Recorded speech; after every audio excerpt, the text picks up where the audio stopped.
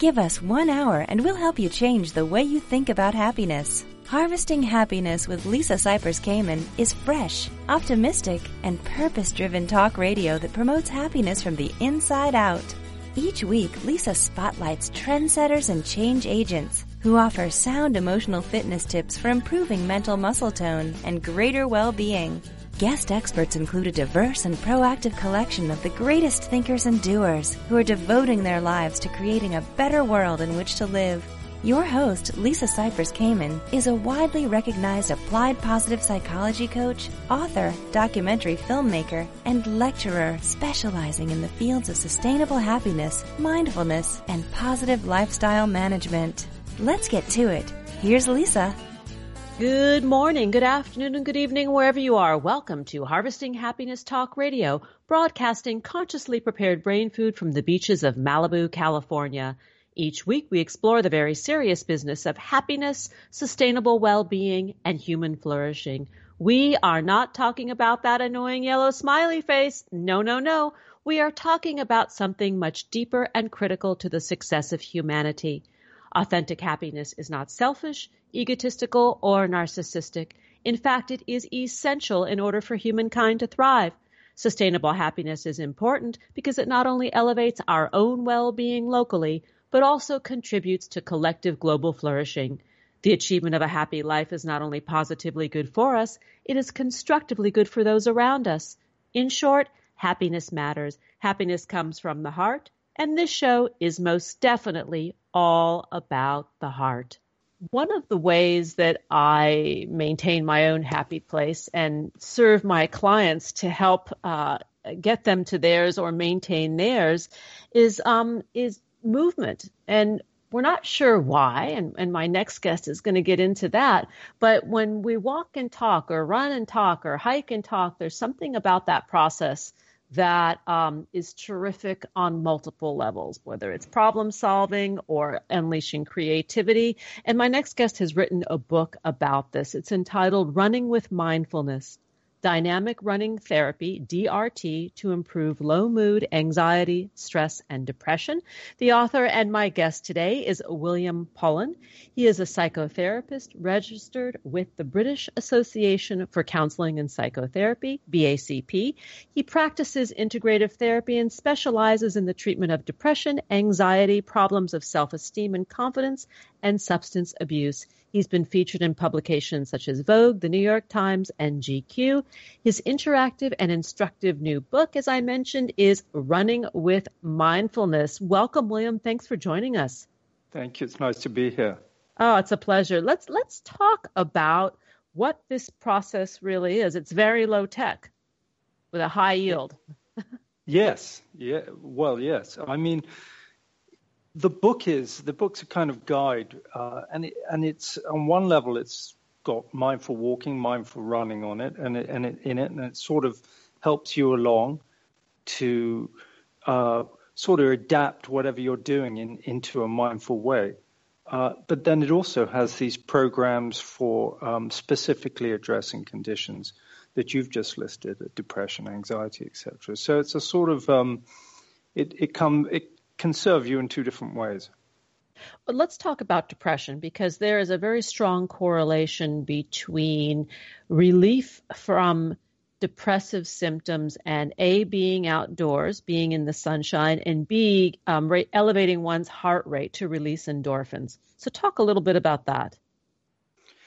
Well, yes, I think it's sort of common sense to most of us. You get out there and often you feel that dividend.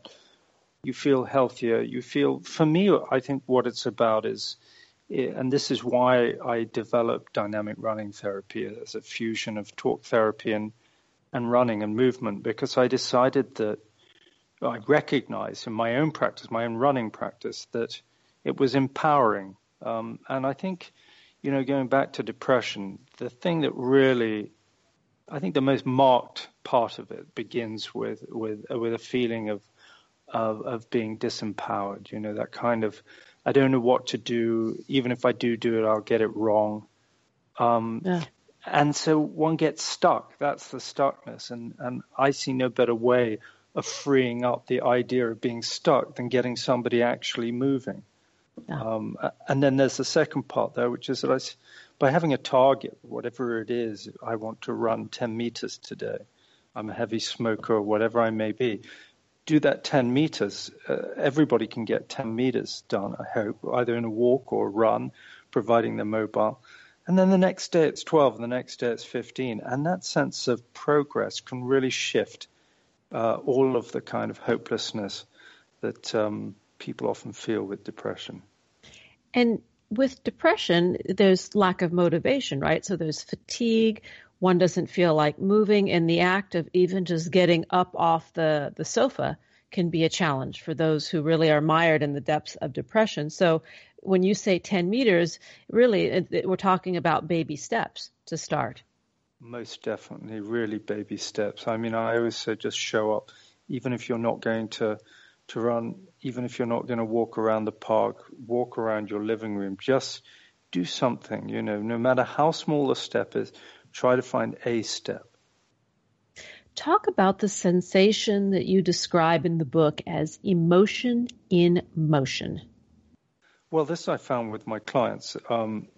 It comes from my own personal story of how I became a running therapist. At the time I was going through a difficult time in my own life, and I decided to take up running and psychotherapy and yoga and boxing and everything else I could to try and get myself out of it. And what I noticed with the running, and I was running with an American friend of mine who was going through a divorce, is the two of us suddenly really were talking a lot, much more than men normally do. We were talking a lot about what was happening with us in our lives. And I noticed that it had something to do with the running, the movement, the walking, because we weren't facing off, I think, to each other. I think that was important, because we weren't there. It wasn't our project, was not solely to share feelings, and it was mixed in with the movement. Somehow movement came up, the feelings came up, the movement triggered or allowed or validated or helped with the expression of. But it was more than that. It helped with the identification of. I was able to get in touch with stuff better. It seemed more natural. So more came to me, and less seemed difficult to express. So that's why I thought, well, let me see what I can do and develop this into a therapy. And I trained to be a therapist over 6 years and took the sort of moving parts of that training and put it into a therapy. Well, I think you said something really important about you and your running partner, in that you did not face off. It was not two men facing off. It was two men facing in the same direction in movement, and that whatever came through just was allowed to very naturally be processed. Yes, I mean, you've probably had that experience when you've been on a road trip or a long hike. And even with somebody you don't know particularly well, there's something about the shared sense of an adventure. You're side by side, and suddenly you're telling stories that are really quite personal, that you've never told anybody before, to a complete stranger on a bus or whatever it is. I don't know what it is. I mean, I don't know if you've got any ideas about that. What do you think it is about those shared journeys that loosen up the tongue? I think that it must activate some part of the brain that makes us feel safe and secure, even for those few minutes, because we tend to withhold, somebody that we don't know somebody well, we might be cautious. And then here you're on a hiking path with a stranger from another place, and you start walking together, and suddenly you're telling one another your life stories, or you're on a plane going from one end of the country to the other, and there's this extreme core dump that happens, that you just don't know why or how it happens. But it's a fantastic feeling, isn't it? Oh, it is. And perhaps it's the sense of wonder. When you're in movement, you're on a journey somewhere, and you're curious about where you're going. And curiosity, it causes elevation. So maybe that's part of it. I think that it so does. And I don't think we appreciate on a daily basis just how sort of uninspired we are. and suddenly you go on some, bus trip to a part of town you've never been to before, and you feel like you're on the moon. Yeah. That Yeah. curiosity, you don't realize how much that curiosity is waiting always to be fed. And life can get boring. Routine can get boring. And I think shaking up, when we talk about, dealing with depression or anxiety, and other conditions that this works for, that idea of shaking up the norm in a very controlled way. It's very safe.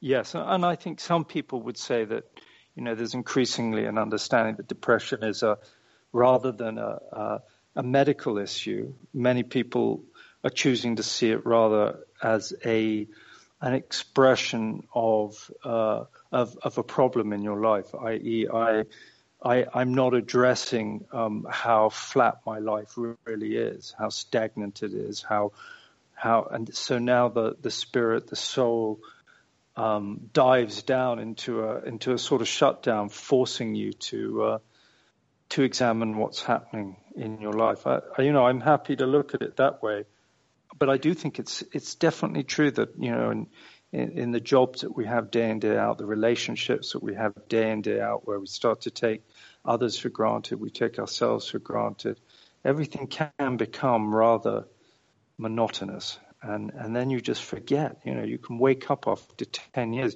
I always think you go for a dance somewhere. You haven't been to a party and danced in a long time. You dance and you wake up the next morning full of joy and you think, my God, why am I not full of joy every Saturday morning? Why has it taken me a decade to remember what joy feels like? Yeah. Yeah, I'm imagining you going to the dance and then the next morning. I get it, and it is that a unique part of the human condition that we stray from joy, and maybe that's really the conversation in the depression. Having been challenged by it myself, I understand, having gone through it, that rather than it being necessarily some organic medical condition, that it really is the body and mind's way of taking care of itself with a supreme wake-up call that doesn't feel good. Well, exactly. It makes sense, doesn't it? It does. We're talking about your book, Running with Mindfulness. The author is psychotherapist William Pullen. And again, the book is Running with Mindfulness, Dynamic Running Therapy, DRT, to improve low mood, anxiety, stress, and depression. We're going to take a break. And when we come back, we're going to carry on the conversation with William about this process and other ways to use it, perhaps to unleash creativity. William, you and I talked about that prior to starting. To learn more, connect with him on Twitter. That's the only way right now, right? That's a good way. It's not the only way. I have my own website, but I'm at Pullen Therapy. And the website name? Is Dynamic Running Therapy or William Pullen Psychotherapist.com in both cases. Perfect. Here come those tunes. We'll be right back, and that is a promise. Once again, we're talking with psychotherapist William Pullen, and the book is Running with Mindfulness, Dynamic Running Therapy, also known as DRT, to improve low mood, anxiety, stress, and depression. So the bottom line or the message here is you want to shift, start moving. Before we dash off to the break, I want to mention that this episode of Harvesting Happiness Talk Radio is proudly sponsored by Health IQ, an insurance company that helps health-conscious and fit folks like runners, yogis, cyclists, and vegetarians get lower rates on their life insurance. If you're fit and active, you can be rewarded with lower life insurance rates. More than half of all Health IQ customers save between 4 and 33% on life insurance, and these savings are exclusive to Health IQ. And that's because physically active people have lower risks of heart disease, cancer, and diabetes compared to those who are inactive. Like saving money on your car insurance for being a good driver, Health IQ saves you money on your life insurance for living a health-conscious lifestyle. To see if you qualify, get your free quote today at healthiq.com/happiness or mention the promo code happiness when you talk to a Health IQ agent. Learn more and get a free quote at healthiq.com/happiness. Here come the tunes. We'll be right back, and that's a promise. We know that life can be tough and that happiness can and does live alongside adversity. Connect with us on Facebook at Harvesting Happiness and follow Lisa on Twitter at Lisa Kamen for a daily dose of inspiration. We'll be right back after this quick break.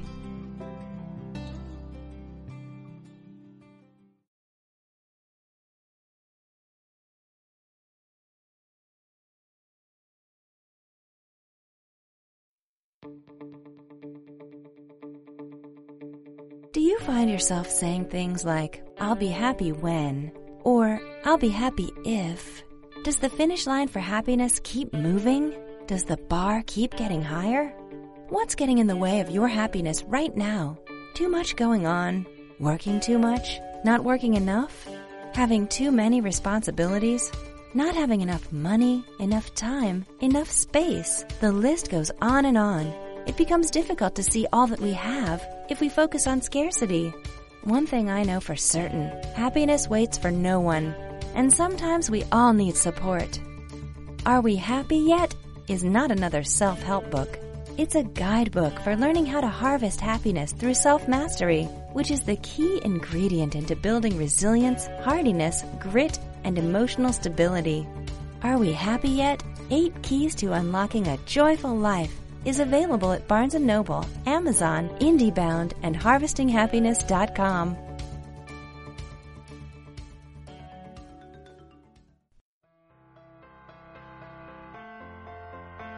Each day we get to choose how we are going to show up for life, and at times we need tips for strengthening our well-being. Learn training strategies for greater emotional fitness and improved mental muscle tone at HarvestingHappiness.com. Welcome back to Harvesting Happiness Talk Radio. If you're just joining us now, I urge you to download and share this podcast. Why? Because it's kind, it's free, it's legal, available 24/7, and we're talking about running with mindfulness. It's the name of a new book authored by psychotherapist William Pullen. Running with Mindfulness is dynamic running therapy, DRT, to improve low mood, anxiety, stress, and depression. And prior to the break, William and I were talking about his experiences, how he got into running, how he went back to school and became a psychotherapist after a career in television, which he didn't share. But I want you to share more about that now, William, because it's an interesting contrast that leads us to a deeper discussion about being an overstimulated world. Well, I wasn't in TV that long. I think it was about 2 or 3 years, and I was in film a little bit, to some degree still am. But definitely I had quite a few things in my career that seemed to be more superficial. And I think that the superficiality of them all, on the one hand, it's very exciting, developing television formats, ideas for shows, and then watching how those people respond to them. On the other hand, there's something sort of slightly nihilistic about them, that you're looking for sort of memes. You're destroying people's time, really, by coming up with trashy TV shows that will gobble up hours and hours of their time, and you're trying to find really the most narcotic of the lot to really gobble up the most time, and we call that success. So that it was something in that sort of area that I was coming from, and led me to look for something more fulfilling, and that's how I became a psychotherapist. That combined with some situation after a romantic relationship, and I wanted to make sense of my sense of loss after that, and general sort of emotional and spiritual bankruptcy, I suppose you could say I was feeling. Talk a little bit about the lizard brain, because you mentioned this on the break, and it gave me a good chuckle. Yeah, well, there are those that say there's quite a famous footballer here who had a bit of a a mental fall, I think, although he doesn't think so. Anyway, he wrote a book. His name is, I think, David Ince.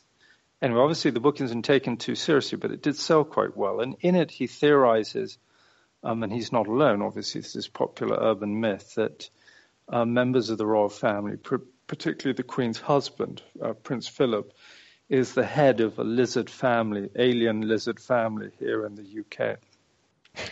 So I'm not suggesting that we're all aliens, although it does make sense to some extent that some of our DNA came from another planet. It's not impossible, but we are nonetheless. I think science has proven in the structure of the brain and looking at genetics that we have our brain responds to different stimuli in different ways. As you know, we have flight or fright. What am I saying? We've got fight or flight. Fight or flight. And then we've also got freeze, as we've now added on to that, which I think is another way of understanding depression. When an animal's in trouble, it freezes, hoping that the aggressor will leave it alone because it's no longer alive. So I think sometimes we just do that when we're in trouble in our lives. We just freeze and hope that somehow the problem will just carry on and move on away from us. But going back to your lizard thing, or our lizard thing, I think that television and box sets and too much color and too much data coming too fast at us, too much sound, too many flavors, flavors loaded up with salt and sugar. Everything's sort of overloaded, and it overloads our little lizard brains, which are, all about survival, and they need to process all the stimuli. And so they get very engaged and overloaded to the point that I think that we can't really just sort of slow down. And what this book is about, be mindful. Remember what your relationship is like with a tree or with nothing, or with quiet or smells. Instead, we're all, spinning along, which, of course, if you're a socialist, you would claim is what capitalism is all built upon, this idea that if you can keep the masses overstimulated and just keep on throwing stuff at them, that they'll have no choice but to remain as consumers, and also they won't be powerful political opponents either. But I think that's an interesting idea. What do you think?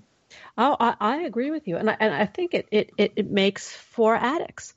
That we think of addiction traditionally as a substance, not necessarily behaviors, although, there are behavioral addictions, gambling, sex addiction, shopping addiction, so on and so forth. But this digital technology, and there's been a significant research being done in the United States about how these software developers really are hijacking our brains, tapping into that pleasure center in the brain to figure out what is it that will hook the consumer, the shiny objects, the technology that wheel us in. And that's why we can't put down our phones. Most definitely. I mean, imagine how much data they've got to crunch. Imagine, Facebook are forever changing is using small test samples of 1,000 people here or 1,000 people there, and changing the configurations of their user experience, and then crunching what that meant to their usage and purchases online, etc. And I mean, they've got 2 billion people they can crunch that data from. That's a lot of different groups. You can try a lot of different, and that's just them. Of course, they own Instagram, so they're doing the same thing on Instagram visually. It's pretty terrifying stuff, really, because the computers are working it out, as you said, so cleverly that it really is. There are, magicians know this, right? There are ways you hold one thing in one hand while doing something with the other one. You draw their attention over here, and you really can kind of bewilder a human, just as you can any animal. Do you know what I mean? We are only animals. And we are most definitely animals.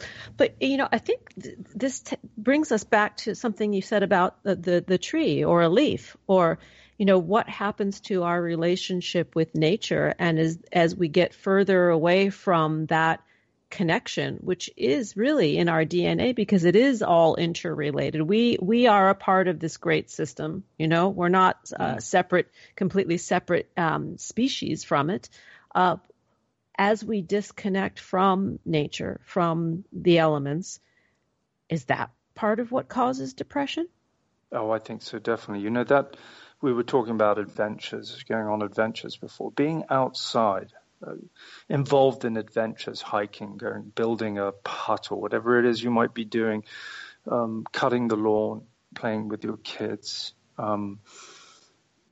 Any one of those things is what we've been doing for millions of years. And the biology that comes off the trees, that raises up through the soil and that mixes with our own microbes, and soon there's a whole powerful soup of them that have been proven. Research shows that actually we need that biology for our mental health. When we're inside behind a sheet of glass, living in a digital world or whatnot, we're so disconnected. I believe we become both anxious and depressed to a small degree, but then we normalize that because we think everybody else is doing it. And so we do it more, and then we do it more and more, and we feel more anxious and more depressed and more unfulfilled. And so we find different ways of trying to deal with that anxiety. So we start eating a lot, or we watch a lot of television. And then finally, sadly, we get onto antidepressants, which definitely have their place for people who are very depressed. But all too often, we take them just when we should be at that point saying, no, I need more connection to the world. My problem is I'm not connected to my community. I'm not connected to nature. What do I do at that moment? I go off and take some drugs, which take me even more disconnected. Agreed. So, yeah. You sound like I'm preaching to the converted. Yeah. Oh, I am most definitely converted, and it's something that a practice I maintain for my own well-being. That I know that if I don't get outside, if I don't elevate my heart rate, if I don't feel the sun on my skin, if I don't feel the wind touching my cheek, that is a recipe for me to become depressed, agitated, and anxious. And I don't want that, because what I do every day is serve others and help them elevate themselves from that position as well. Yeah. So it's really important. We're nearly out of time, and I want to make sure that I give your contact information to the listeners. The book we're talking about is Running with Mindfulness, Dynamic Running Therapy, or DRT, to improve low mood, anxiety, stress, and depression. The author and my guest is William Pullen, who is a psychotherapist from England. And I want you to come back in the future and share more about this, because this is such an important tool in the healing process and in health maintenance, not just mental health, but physical health. Absolutely. And if I can just add one last thing for your listeners, because it's along with what we were saying, I definitely think that that it is about our relationship with the outside, and in just the way you're describing. And there's a program in the book about, and you can do this walking. You don't have to run, even though it's called running therapy. You can be walking therapy, walking mindfulness. But there's a program in the book which I'm particularly proud about, which is about how to run with your kids. And nothing gives me more joy than seeing parents running with their kids or walking with their kids, because it introduces those kids to the world as it should be. And if they never get that contact, then they're not even going to be able to sort of rewind back into something. They won't even develop an awareness around it.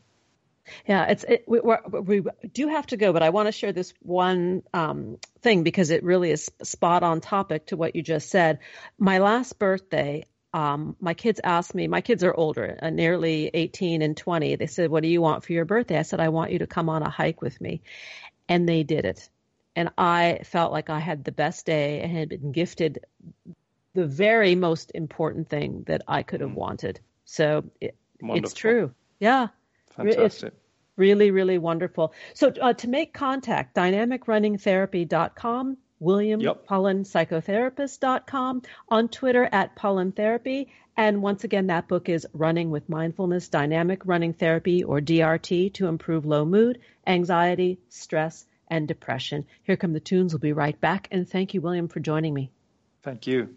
Wait. Before we take that break, I want to talk about creativity and how making things can make you a happier and healthier person.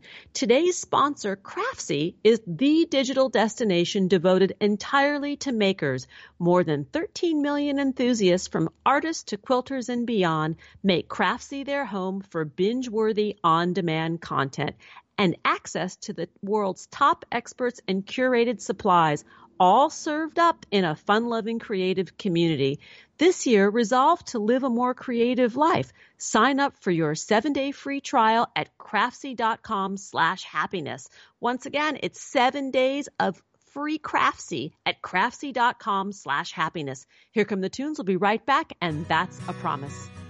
Nothing gives happiness like a free gift.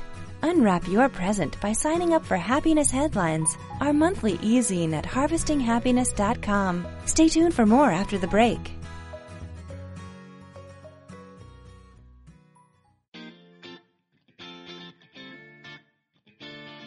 One thing I know for certain, happiness waits for no one, and sometimes we all need support. We all have the freedom to be happy, or the liberty to be miserable each day, regardless of external circumstance. Sure, things will inevitably happen in our lives that are out of our control. There is only ever one thing that is totally within our control: ourselves. When we have command of ourselves, we are better prepared to handle life and bounce back more quickly when challenges arise. Whether you see the glass as half empty or half full, the glass has the capacity to hold more. You have the capacity to be happier. The tool to harvesting your happiness is within your grasp. Are we happy yet? 8 Keys to Unlocking a Joyful Life is available at Barnes & Noble, Amazon, IndieBound, and harvestinghappiness.com.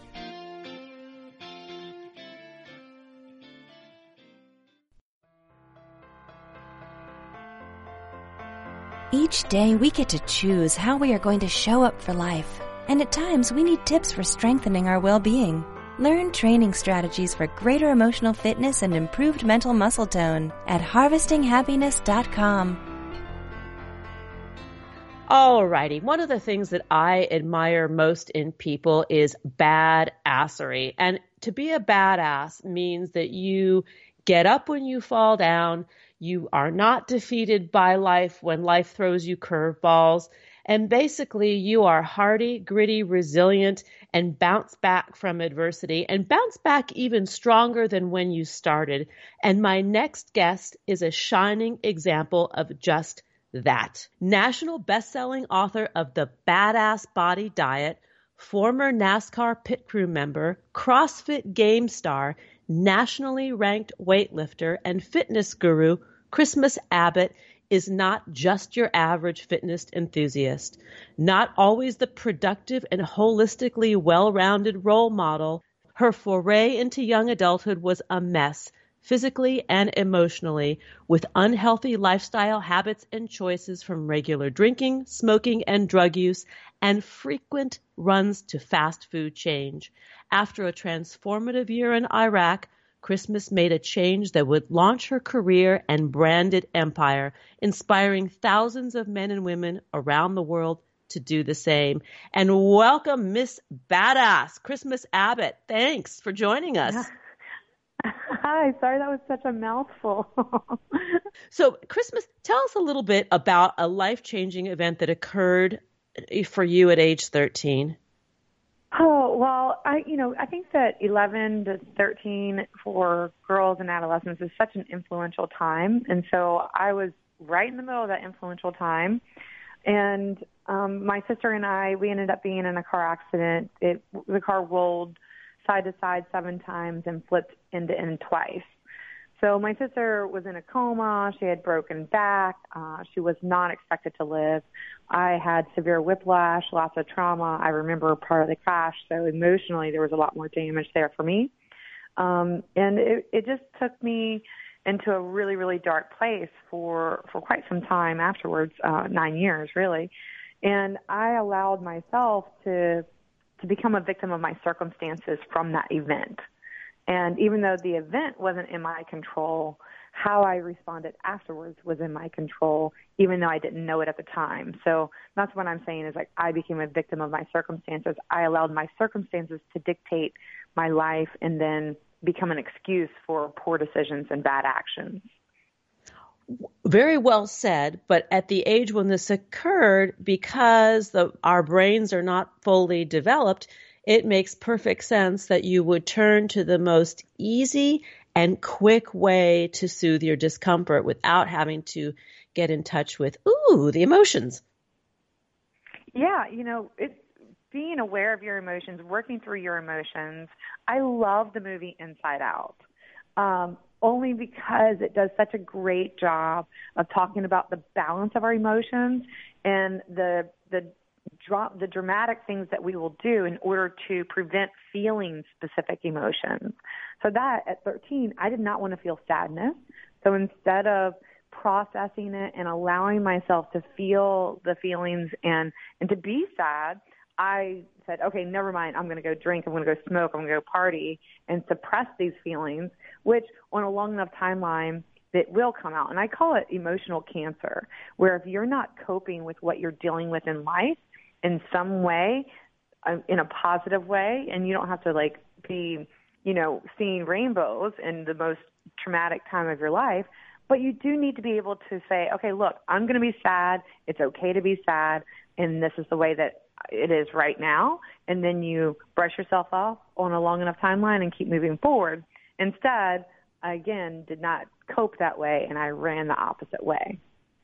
Which makes sense. I mean, the EQ or emotional intelligence level of a 13-year-old is pretty low. We don't complete our emotional development, the prefrontal cortex, the part of the brain that governs reason, accountability, responsibility, morality, decision-making, and all those good things, doesn't finish its complete evolution till about the mid-20s. But needless to say, there are plenty of other folks running around the planet that are not just 13, but 23, 33, 43, 63, 53, 73, 83, and above that don't possess a lot of emotional savvy. Right, and that's not to say that they can't.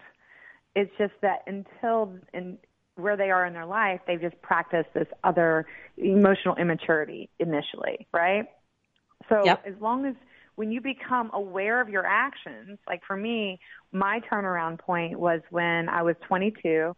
I had gone to Iraq as a civilian contractor. I was in the middle of the war zone. We had bombs coming into the camp, and I looked around, and it was just a realization of, oh man, I'm still making bad decisions, and eventually these bad decisions are going to kill me or put me into a really compromising position in life, which I was. I was in Iraq, a war zone. I was getting bombed. I was ill-prepared because I didn't pay attention in class. I was smoking and drinking. And how many times can you wake up and say, what bad can I do for myself today? And that's essentially where I was. And I didn't turn my life around in a day. I just realized at that point that I wanted something better. And that better started with a decision. And that decision created an awareness. And the awareness allowed me to take action. And that is how simple this process can be. But if you are not going to be truthful with yourself, which is what I'm talking about in the book too, then you're not going to be able to really take hold of this life-changing experience. Let's go back to your year in Iraq, working as a civilian contractor, because this really interests me for a lot of reasons. So here you are, 23, living the high life, no pun intended, but you go to Iraq with your mom. You didn't just go alone. Well, no, I did go alone. I left a month after my 22nd birthday, and my mom had already been there for about a year. And she was telling me what a great experience this was. And I don't mean like, oh, look, I'm on vacation. This is an amazing job. She was telling me how it can change my perspective of the world and just give me an opportunity that I will never get again. And that's how she phrased it. So you can take that into a positive or a negative. I was like, okay, well, it sounds kind of cool. I know it sounds weird that I thought that, but I went over, and we didn't really get to work in the same camp or anything like that. We saw each other occasionally coming in and out of the country, but it really, I got there and I was like, holy cow, this was not what she said it was going to be, but it was. It was exactly what she said. It was an opportunity to change my life. And I took it that way eventually. And so I have to say that, like, that's pretty powerful for my mother to be able to realize where I am in my life, what I could be able to take a chance on, and ultimately change my life. So I thought it was pretty incredible. So that epiphany happened within the first few weeks of being there. A few months later, I gathered the courage to go try a workout. Right? So I was going to go run on the treadmill and the elliptical and stuff. And it wasn't a success right away. I failed lots and lots of times. And that's why I talk about successful failures, is that the only reason I didn't ultimately fail is because I kept going back and trying it after I learned something new. So what we perceive as failures is only failure if you quit. If you keep going back and attempting it again, maybe in a different way, right? Because we have to learn. It's changed behavior is learning.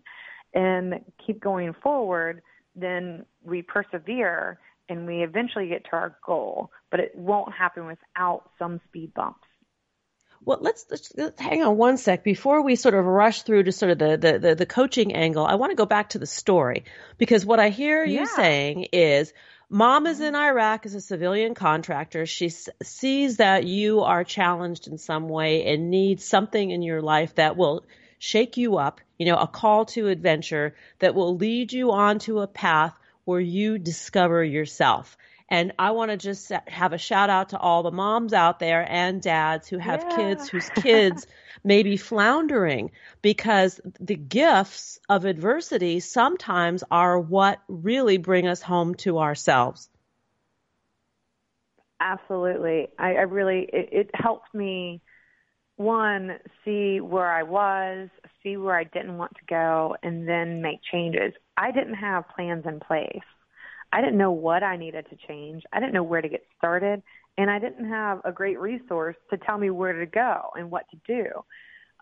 So I really kind of just fumbled through, but I knew that I wanted something different. I knew I wanted something better for myself. And adversity is a beautiful thing if applied, not applied properly, but if navigated well. Meaning that you can have a hard time. Like, I had a hard time in Iraq. It was emotionally challenging. It was physically challenging. I really didn't think that I knew what I was doing, because I didn't. But it was also liberating. It put me out of my day-to-day comfort zone. And so I had to do something. I had to be changed, and it was either going to go for the worse or for the better. And we are going to jump off for a break, Christmas. And when we come back, we'll carry on the story and the discussion about you and your new book, The Badass Life, 30 Amazing Days to a Lifetime of Great Habits, Body, Mind, and Spirit. To learn more, please visit www.christmasabbott.com, on Twitter at Christmas Abbott, and the fan page on Facebook is Christmas Abbott fan page. Here come those tunes. We'll be right back, and that is a promise. Who says money can't buy happiness? Check out Lisa's new book, Are We Happy Yet? 8 Keys to Unlocking a Joyful Life, and other fun, fashionable, and inspiring items at shophappy@harvestinghappiness.com. We'll be right back after this quick break.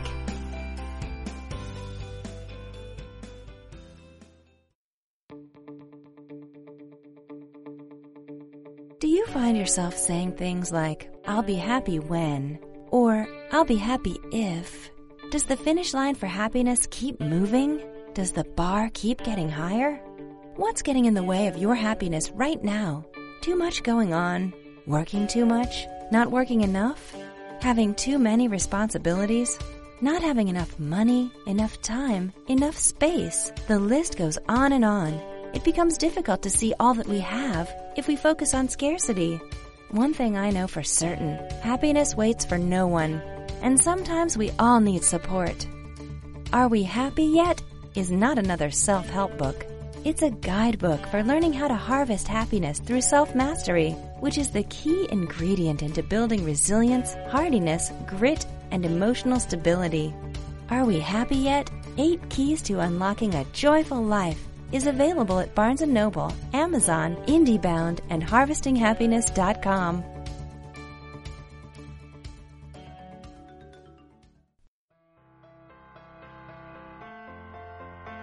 Each day we get to choose how we are going to show up for life, and at times we need tips for strengthening our well-being. Learn training strategies for greater emotional fitness and improved mental muscle tone at HarvestingHappiness.com. Welcome back to Harvesting Happiness Talk Radio. If you're just joining us now, I urge you to download and share this podcast with anybody in your life who may be challenged to find their true north. We're talking with Christmas Abbott today about her new book, The Badass Life, 30 Amazing Days to a Lifetime of Great Habits, Body, Mind, and Spirit. Christmas, before the break, we were talking a little bit about you working as a contractor in Iraq. Your mother preceded you there, and you followed and worked and discovered a lot about yourself. And I think you mentioned you discovered CrossFit at that point. Yes, I did discover CrossFit at that point as well. And that was the launching point for you to take hold as really a CrossFit game star. I mean, you started your training in Iraq. Talk a little bit about how you continued to do that, and then where this landed you, because there's a tie to NASCAR in this story. There is. So I had found fitness in Iraq, and I was doing like traditional training, and I had this soldier come up to me, and he was like, watch this video. And I was like, I don't want to watch people working out. So this was one of the first things that I did that I didn't want to do, and I ended up watching the video reluctantly, and I fell in love with it. There was these 3 girls doing these amazing things and just blowing my mind because they were tiny and mighty, and they weren't like the bodybuilding physique or the running physique. They looked like me. And so I related to them immediately. And I was like, I didn't know what they were doing. The guy explained it to me, and that day I fell in love with it. So I started doing my own regimen, found some fellas that would work out with me, and we just became this amazing trio of training. And I fell so in love with the sport.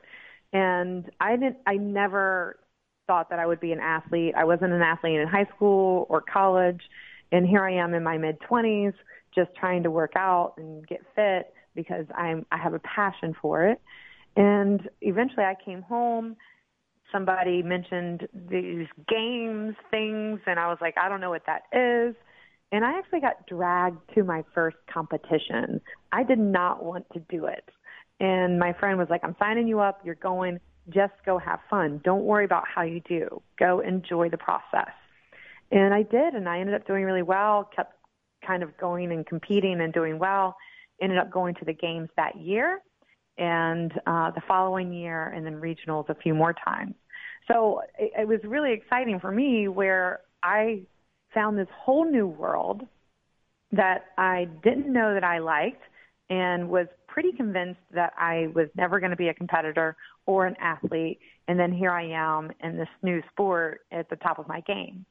So I tell people this story because I want them to embrace trying new things, which people are completely against.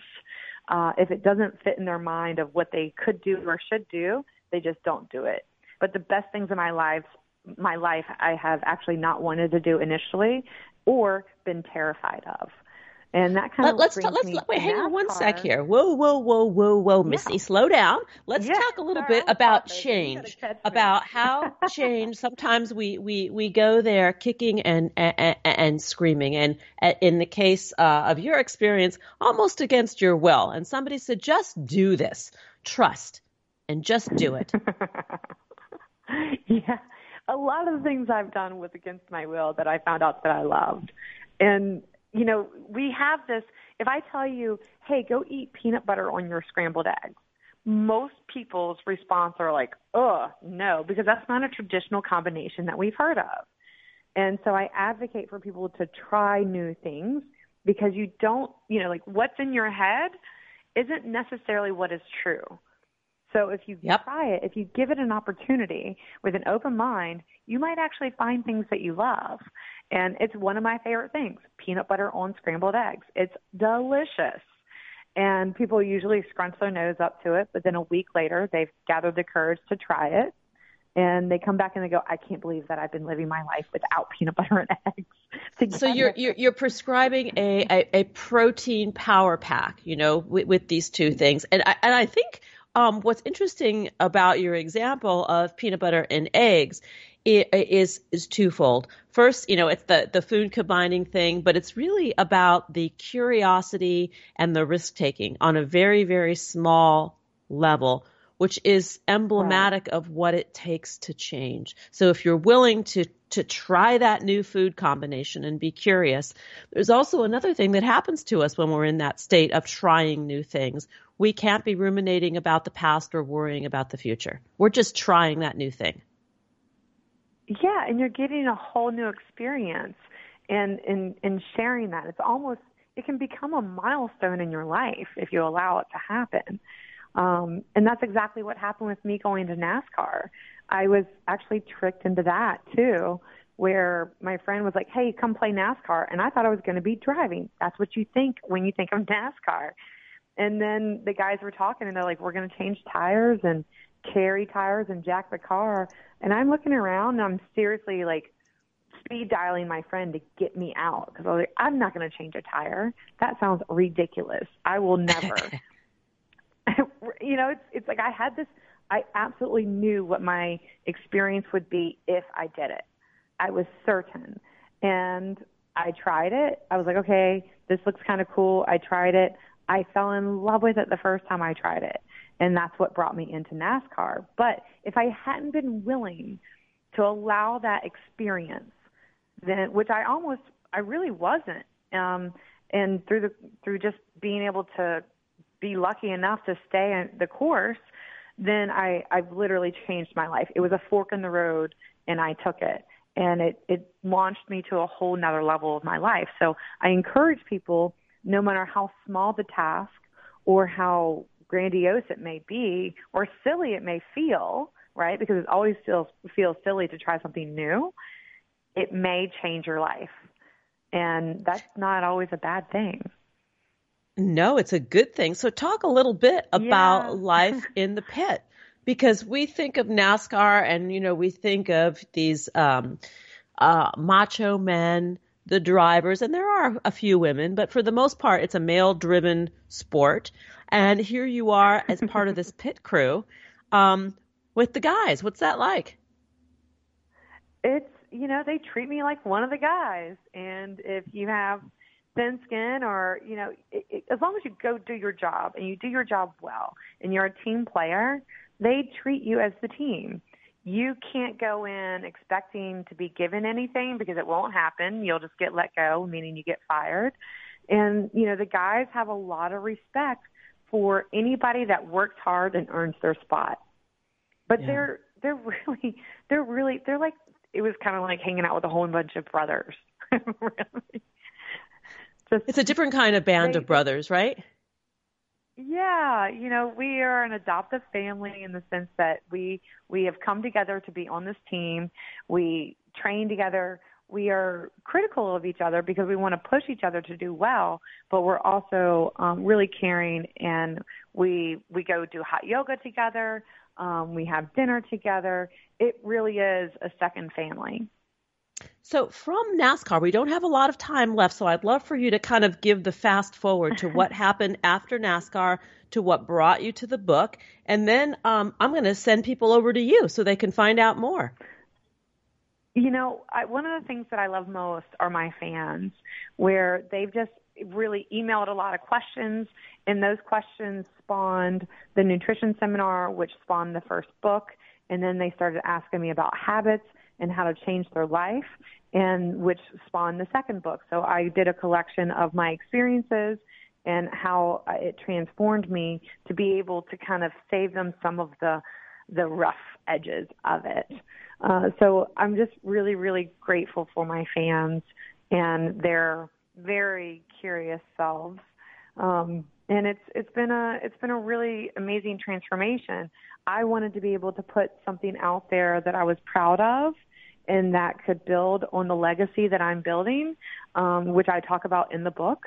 And I don't know, I just think that I have a unique story, but it's not any different than what anybody else can do.